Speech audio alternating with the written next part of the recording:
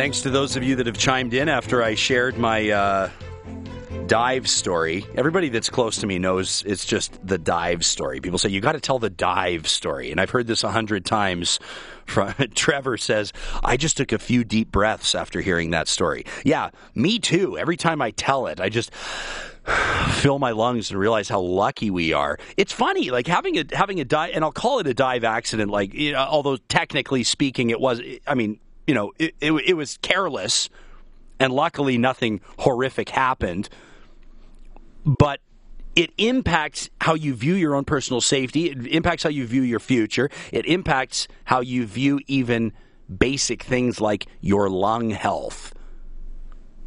And it's impacted decisions moving forward. Another says, I was 1 second away from drowning. Definitely not fun. Sean says, super scary. Goes on to say, that's how Ron Burgundy would dive. Yeah, you're probably right. I can't tell that story without acknowledging that it was 100% my fault and completely due to my carelessness, but what a wake-up call. A listener says, I was 1 second, literally 1 second away from drowning in the Fraser River. I was so tired from swimming, it may not have been that bad. Yours would have been torture.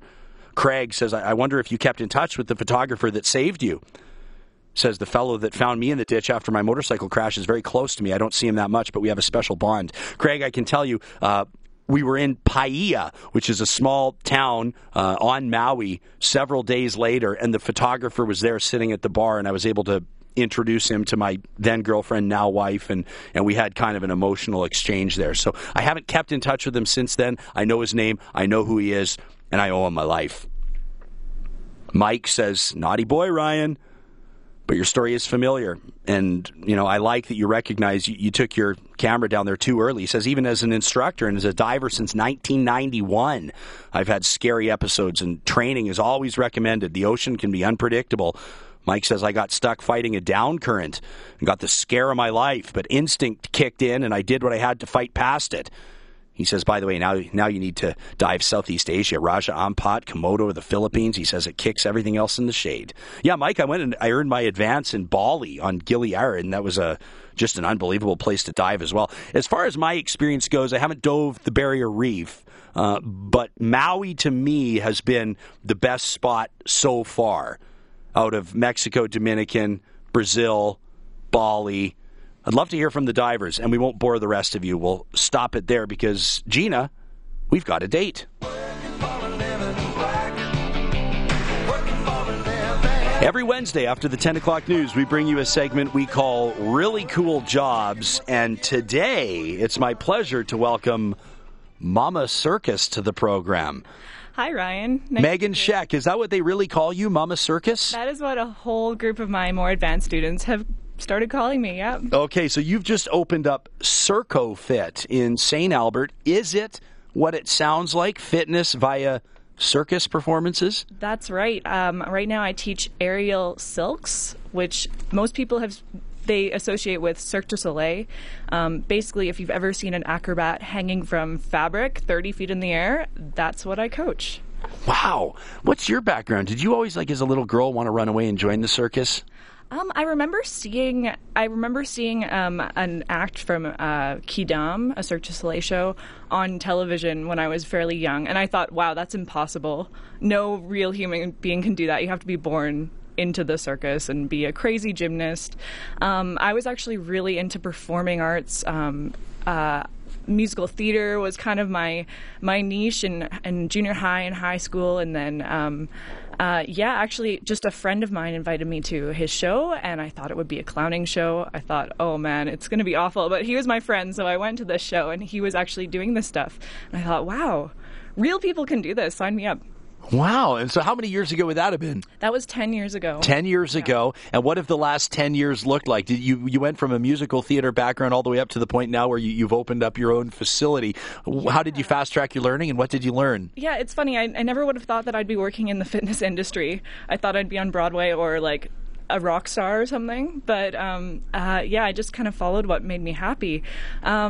I started taking classes with Annie Dugan. She started Firefly Theatre here in Edmonton, and she's responsible for bringing aerial circus to Edmonton, so I owe her so much.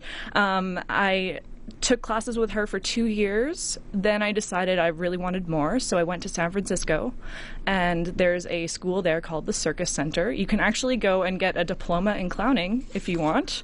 I didn't go for clowning. I went for the aerials, and I just did as much as I could, training full-time for 4 months there. That was back in 2008. And then when I got back to Edmonton, I started teaching for Firefly Theatre. I've been teaching for about 7 years, and just this last year, I decided it's time to go my own way and start my own gym. And so here you are in St. Albert with CircoFit, and you're operating out of a CrossFit location. Yes. Right now I'm out of Saint City CrossFit, which has been a really great experience. I love the owner, Brian. Everyone in the CrossFit community is so encouraging of each other and positive, so I really like that, and that's where I want to take aerial circus. I want it to be very athletic and a positive community and striving for excellence. Watching not just circus performers, and I've been lucky enough to see a couple of Cirque du Soleil shows as well, but also gymnasts and everything. People that are using these rings and ropes and silks. I can't even imagine the strength that must take. I mean, I'm picturing people out sort of in the, arms completely outstretched, and they're lifting themselves up. This must be a phenomenal core workout. It's a great core workout. It's a great upper body workout. And you don't need to be a gymnast to start out. You can start with very basic things, and everything is, you start with foundational movements and just grow, kind of start with the basic building blocks and slowly add and advance. And I mean, sometimes I have students that I teach them how to climb, and they're a little bit scared of heights. So every week I just ask them to do one more pull than they did from last week. You said that place in San Francisco is called the Circus Center? Yes. Yep. What's that place like? It's a really neat place. It was actually, it's converted from an old school gymnasium. They had 2 gymnasiums. One was a boys, one was girls, and the school was in between, and there was an earthquake. I don't know when. It's right on the edge of Golden Gate Park. And so they knocked down the school, built condos, and then the city made this space into this. It started out as a clown school. So you walk past at lunch, and there's clowns on the sidewalk eating their lunch. Are they always dressed up? No, but like they're clowns? Always being silly. I'm trying to figure, because when the word clown is an interesting one, right? Because you can go, oh my gosh, there's a clown, and then you can also be like, he is a clown. Oh yeah, there's many different types of clowning. So I don't know. You just have to. As long as you don't have a scary connotation and you go with the flow, they're usually friendly. Clowns are some people's worst nightmares. They are, yeah. Blame Tim Curry. Yeah. Of whatever that Stephen King movie was. That might be it. So who's drawn them? I mean, I don't want to get too sidetracked talking about clowns, although we should do a round table in here on Friday with clowns in costume. That would be a great idea. I could probably put you in touch with some people. Gina says no from the control room. Gina, are you freaked out by clowns? I'm not going to lie. Yes. And the movie was It. The book is It. Oh, It. That's the movie we're thinking King's of. It. Stephen King's It. So we can. Well, that's the thing about the show is we're allowed to get a little sidetracked. So there's the clown thing, but then there's also the circus performer side. What did most people that have a background or that have an interest, I should say, in circus performance that you encountered at the Circus Center? What was their background? Was it a lot of people like you saying, "Hey, I never thought that I'd be here," or were there people that were like, "I've been studying gymnastics and applying my trade ever since I was a little boy or girl because I've always wanted to perform there"? It was kind of 50-50. They do have a professional program, and I do have a friend that went through that program. It's very intense. You're not just studying what you're interested in. You have to do ballet. You have to do Chinese acrobatics. You have to specialize in maybe you have one thing like aerial straps or trapeze, and that's what you specialize in, but then you still have to train all the other disciplines. Trampoline might be part of that as well. And then the other half of the people there were just mostly adults that were looking to do something more interesting to exercise. And I was with that crew. I just picked the classes that were open to the public that interested me. I did aerial rope, which is similar to silks. It's just a rope hanging down. Aerial silks, static trapeze. That means it doesn't swing. They also have flying trapeze down there.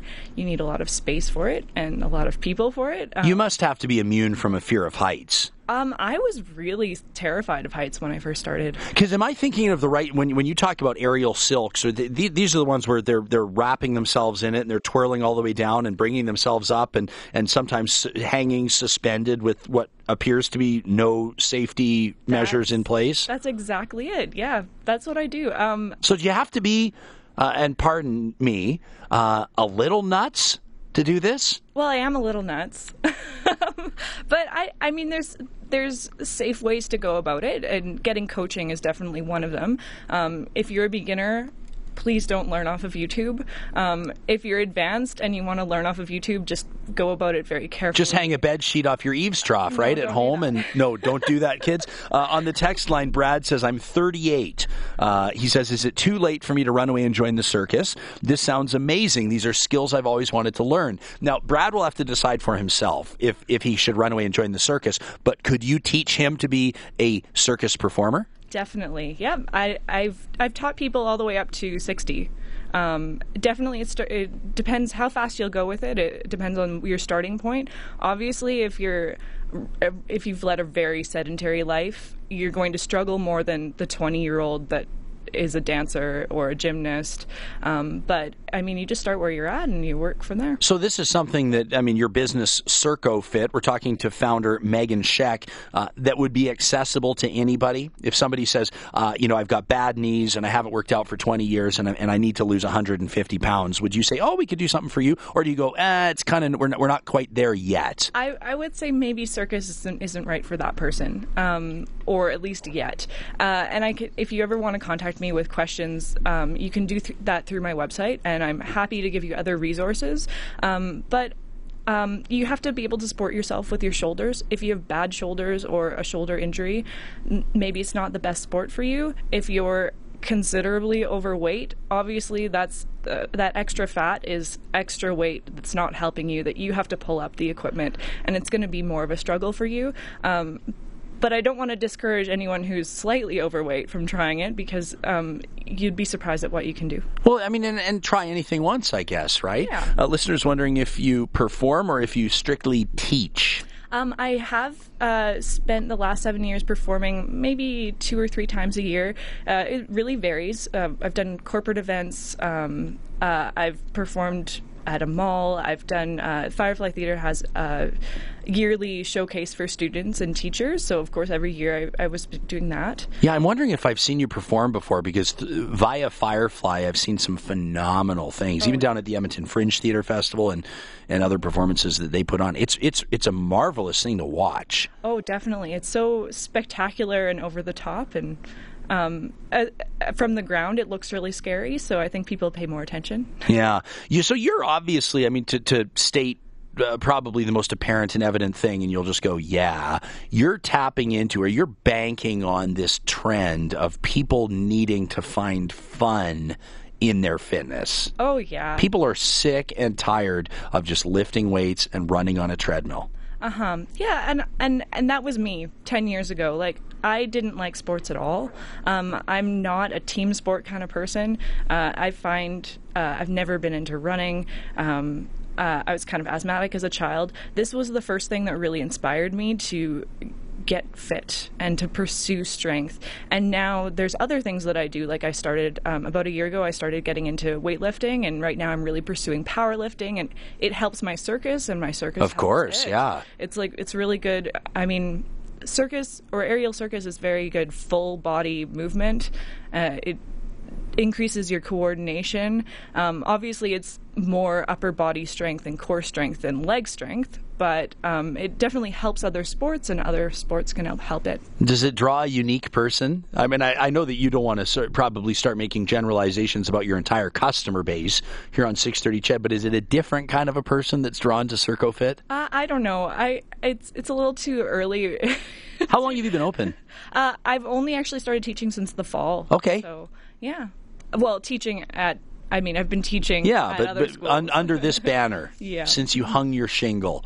I love it. Well, we'll fit in a quick break, Meghan. When we come back, would you take us through what a standard workout might look like? Sure thing. And would you tell one story? Would you tell? Maybe we'll go back to the Circus Center at San Francisco. Just tell us a behind-the-scenes story about working with and befriending circus performers. Sure, sounds great. There's something about the circus. People are just fascinated, including me, fascinated by the circus. We'll be back with Mama Circus herself, Meghan Schech of CircoFit. If you want to check out her website through this commercial break, you'll find it at circofit.ca.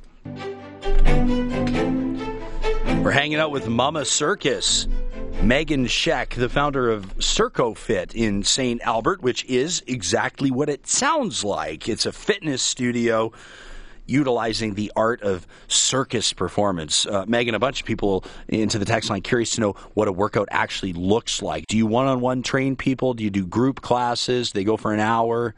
I do offer private classes, but mostly I'm pushing the group classes, which is definitely better for beginners. My classes are an hour long.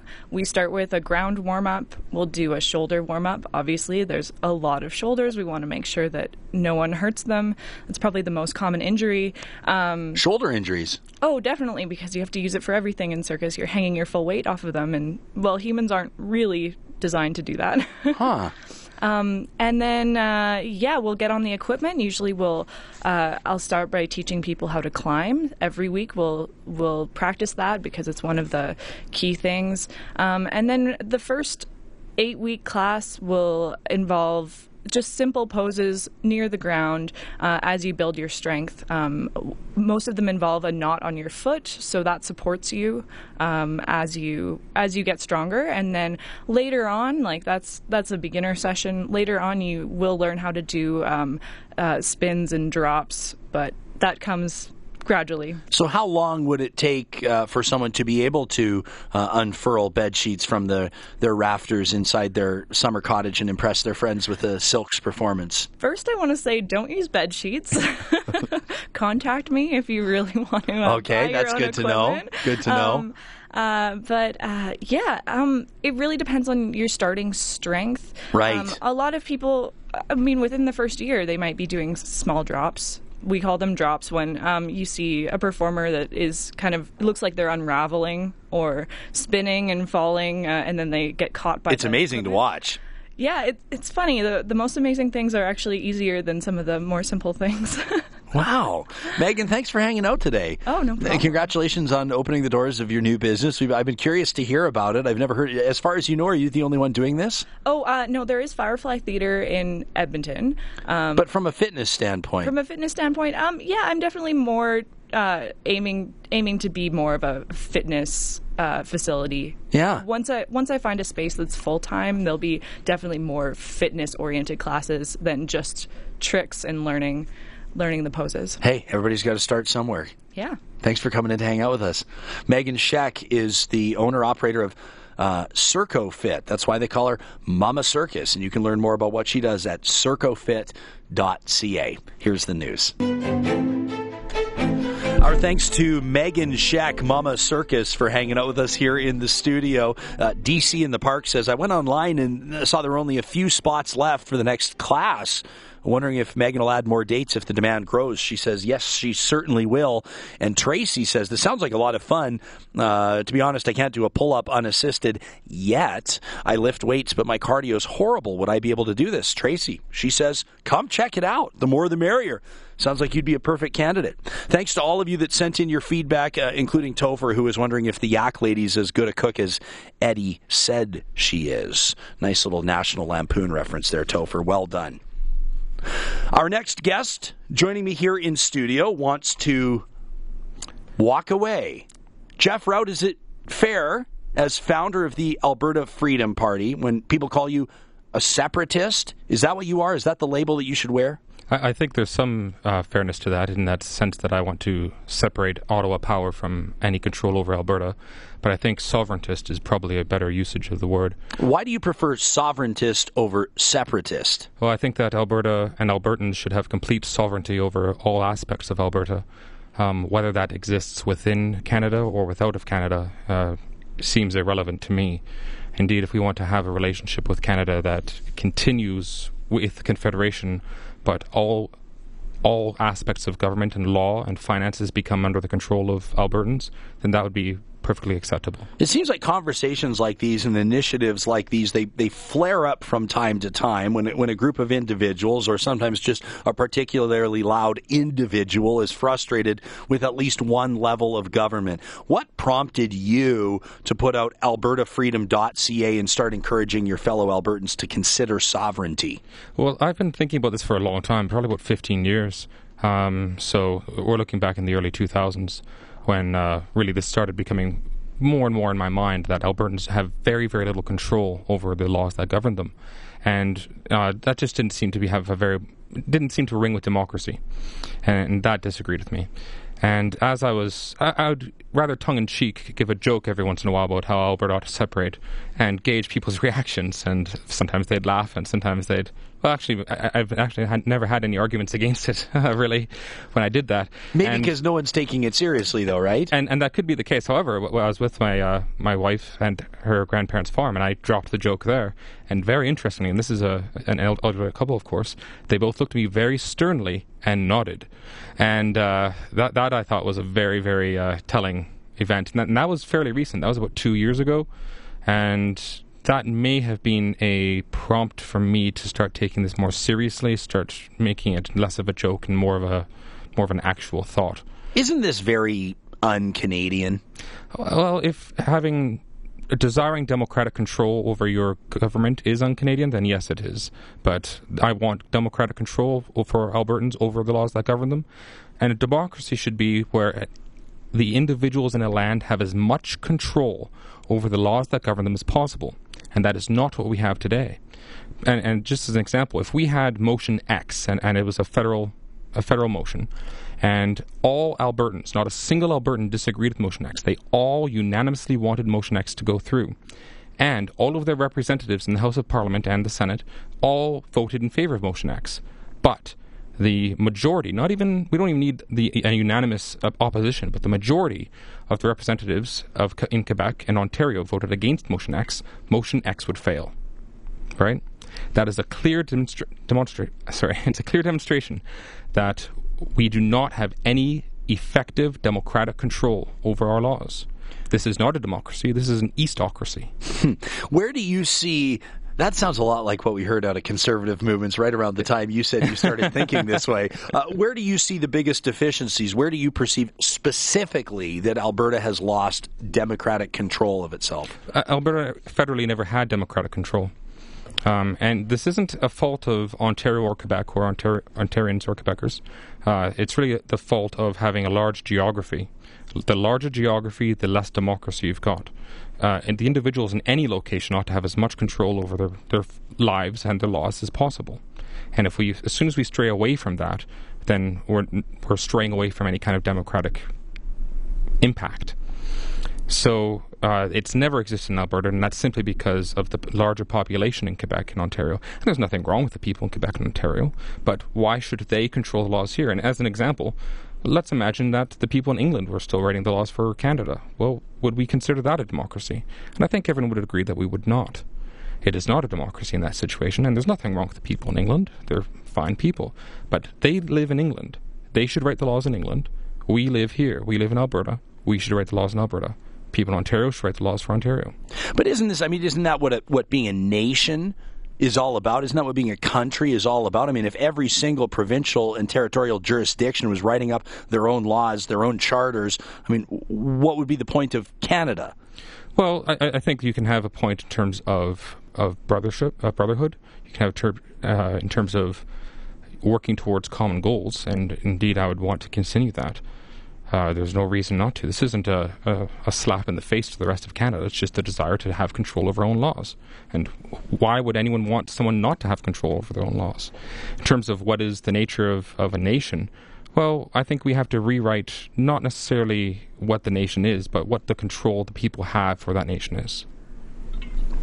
One of the things that strikes me early in speaking with you, and you walked into this studio 10 seconds before we started talking, so we didn't do much of a pre-interview at all. No. I expected you to be talking about resource revenue. I expected you to be talking about pipelines. Mm-hmm. I expected you to be talking about transfer equalization payments. Mm-hmm. But you're talking about laws. Yes. A lot. Yes. That's what's driving that. I find that to be. I'm a little surprised by that. I think people often focus on the aspects of resource and transfer payments and taxation simply because it's very obvious. It's very much in their face. But really, that's symptomatic of the lack of democratic power we have. And really, Alberta has no democratic. We have no political influence whatsoever. If we look at this honestly, in Ottawa, none. And the reason for that is, any political party, it doesn't matter if it's conservative, liberal, or any others, it doesn't matter. They know very well that they have to secure enough seats in Ontario and Quebec to secure a majority. If they do that, it doesn't matter what happens with the rest of the country. It doesn't matter what Alberta wants, because if they pander to the whim of Ontario and Quebec, they will maintain control of the government. You must be somewhat intrigued by the Prime Minister's promise to investigate and even implement electoral reform by the time Canadians head to the polls again in the next federal election. I mean, could that turn the tide for you a little bit? No, it wouldn't, because really, representation by population, I like representation by population. I think it's much better than a first-past-the-post system. But it still would not change the lack of political influence in Ottawa for Albertans. We only have 11% of the population of Canada, and with that in place, even with rep by pop, we wouldn't get any kind of representation. Dave says he might be onto something. Let's call it confederation. Another says he's describing a republic. Jason says, I love Canada, but I can't imagine how we'd survive 4 years of Justin Trudeau's left-wing administration. I normally dismiss separatists at the drop of a hat, but this time I'm actually willing to consider it. Another says, and this is kind of interesting, is Quebec Canadian? Another wonders, this is I would Brian. say yes, it is. You would say yes, it is? Yes. Brian says, I speak for many that I'm in conversation with. We don't think it's a joke. Have you found that your support is actually growing a little bit? So when I went rather public with this on Facebook, and that was the first aspect, and what was really shocking was just how fast and fierce the support came in. It wasn't any lack of support. It was quite abundant. And yeah, if you look on our Facebook page, we've got, 2,700 followers on that page. We've got 6,500 on a closed page. It went closed by accident by one of our administrators, so we had to start all over again. It's not because you had people leaving crazy messages about bringing harm to the Premier, and you must have that faction as well. That did exist, and we kicked them out. That's rubbish, and we don't want anything that should not exist in democracy. Okay. A listener here wants to know what sort of laws would sovereign Alberta have. That's what we'll get to with Jeff Rout, the founder of the Alberta Freedom Party, right after this. My guest in studio this half hour, Jeff Rout, founder of the Alberta Freedom Party. He's a sovereigntist, not a separatist, he says. Jeff, very quickly, several people have emailed into the show wondering about your personal ancestry. They're picking up on what they say is a hint of an Irish accent. No, I'm born and raised in Edmonton. I've got some English in my ancestry, and sometimes that seeps through in certain words and perhaps word choice. Okay. Stephen says, I agree with your guest. The feds have not helped Alberta in any way. Alberta is innovative and has a thriving economy. Well, he says the rest of Canada has the same opportunity as Alberta, but they chose not to develop their resources and economy. Why should Alberta be punished for its success? If Alberta could separate, I'd call it Western Canada so we can still be Canadians. Well, I think there's actually, even if we became our own nation, and if that was the only method that we could become a sovereign power, was to become our own nation, I would say that we would remain Canadians, in the same way that the Swiss and Switzerland are still Europeans. So don't you kind of want to have your cake and eat it too? Sure. You can call it that, but really, if someone is a Canadian and they move to England, they remain a Canadian. If I'm a Canadian now and the government changes, why should that also change? Could Alberta maintain a sovereignty without separating in your world? I think it is a possibility. That depends more on the relationship with the rest of Canada than within Alberta itself. Alberta has the power to become its own nation just by its own democratic vote. So in that sense, that might be more likely, the method of becoming sovereign. But if the rest of Canada wanted to maintain a relationship and keep us within Confederation, so long as we were completely sovereign, and I mean we had complete control over all taxation, all finance, all military, all immigration, all diplomacy, every aspect that defines a nation's control, Albertans must control. It sounds, I mean, and I don't mean this in an insulting way. I'm just, this is my gut instinct. It sounds to me like this is kind of like the Oregon militia standoff kind of a thing, you know? Like, for example, one that jumped out at me. What don't you like about Canadian immigration? What would you change? What would Alberta's look like? The thing I don't like about Canadian immigration is that Albertans have no control over it. Whatever immigration Albertans want into Alberta is what it should be. So I don't really have any desire to change immigration except to give the power to Albertans. How would you see this all going down? I mean, Canada is essentially, and I'm not saying literally, but it's essentially declaring war with the rest of Canada. You're essentially saying, you know, you're pulling a Trump. You're saying we're putting up walls. You know, we're going to get you to pay for it. That's kind of what you want to do, right? No, I'm not putting up walls at all. I'm saying that we want to have control over the land that we have. And you want to create an individual entity within an already existing entity. We already are an individual entity within the existing entity. But without sovereignty, right? I mean, that's yes. Of course. But again, I would wish sovereignty for all people on Earth. So all people should have as much control over the laws that govern them as possible. Alex says, I'm all for Albertan sovereignty. This fellow is on to something. Jillian says, so the best Alberta's got is to rehash old ideas from Quebec. Sovereignty, not separatism. Oh dear. She says it's pathetic and unoriginal. Jillian says, I grew up in Montreal, and when it comes to separatism or sovereignty, I've heard it all. I've been there. I got the t-shirt. She says it's sad. In 2016, the best idea some people can come up with for our problems is to try to tear the country apart. If Canada was so bad, you'd want to leave all the time, not just when oil prices are down. Well, I've been talking about this for 15 years, so it has nothing to do with oil prices. And oil prices are going to be down at times, and they're going to be up at times, and that's not going to be something that's going to change. What we can look at changing is giving a actual meaningful vote to Albertans, which right now they do not have.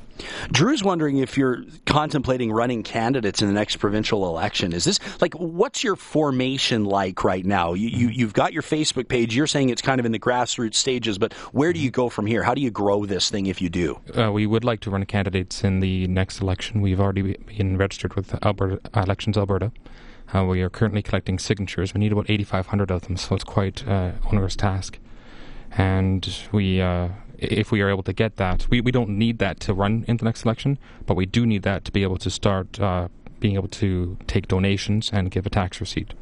TA says, I bet the first person to suggest separating from England also sounded crazy. Says there's something to this. All concepts start out as a massive, uncoordinated thought and end up a precise, svelte, finely tuned concept. Says, I'm listening. That's a good comment. You might have to hire him as your press secretary. I think so. Another here, this is an interesting one from Leighton, who wants me to ask if you think that many citizens of the so-called Republic of Alberta realize that provincial boundaries would be redrawn, that our national parks would no longer be a part of the Republic, the military bases would be relocated, and our national railway would no doubt, says Leighton, just divert around this Republic. He says sometimes these people should remain silent. Okay, I want to address a few of those items because they're kind of humorous. And I'll follow up with a pipeline question as well. Well, the idea that a railway is going to divert by many hundreds of kilometers rather than going through a nation, and we should assume that we're going to want to have a trade agreement where they're going to be able to go through without a tariff, because why would we want to have a tariff? We want to have free trade. Free trade exists in virtually every country in North America. It'd be very silly to think that we wouldn't have one, especially since we'd be one of the most prosperous nations on Earth. So, by GDP per capita, Alberta would be the third richest nation on Earth. So, we are looking at making one of the most prosperous and free nations that the world has ever seen. There'd be passport implications. There would be military implications. Yes. We'll pick up on that when we return with Jeff Rout, founder of the Alberta Freedom Party, right after this. Jeff Rout in the House, founder of the Alberta Freedom Party, calls himself a sovereigntist, not necessarily a separatist, and we've gotten into some of those details. Jeff, on the text line, and I said this to you during the commercial break, and I don't mean it in a way to offend, but I'm actually surprised at how much support you're seeing from people from Chad Nation. A lot of people, I mean, someone at a high level says, I agree with this guy. Where can I sign up? How can I support them? You know, another says, on the other side of the coin, this is hammy, the province of Alberta could not sustain itself with limited resources and industry, just like Quebec couldn't. This is a ridiculous idea. Okay. Again, Alberta has about the highest GDP per capita in the world. It is very, very resourceful. We have virtually every kind of resource that we need to maintain ourselves completely independent. So even if, and this is a ridiculous scenario, but even if both Canada and the United States completely shut us off of any kind of trade, which is completely ridiculous, we would be able to sustain ourselves just fine. We have more than enough to be self-sufficient. In terms of trade, we've got about 100%. Our exports are 100% the value of our imports. So we would have an export surplus, and that would be a dream for most modern nations. I can't even think one offhand that actually has an export surplus, not Canada, not the United States. So, if Alberta is having trouble right now getting pipelines to Tidewater, yes, wouldn't you exacerbate that problem tenfold? No, I think we would actually reduce it, and here's why. Because right now we have zero political influence in Ottawa. None. If we became an independent nation or a sovereign element within Canada, then we are able to reciprocate to the federal government how they treat us. Right now we cannot. If the federal government wants to mistreat Alberta and Albertans, all Albertans can do is take it.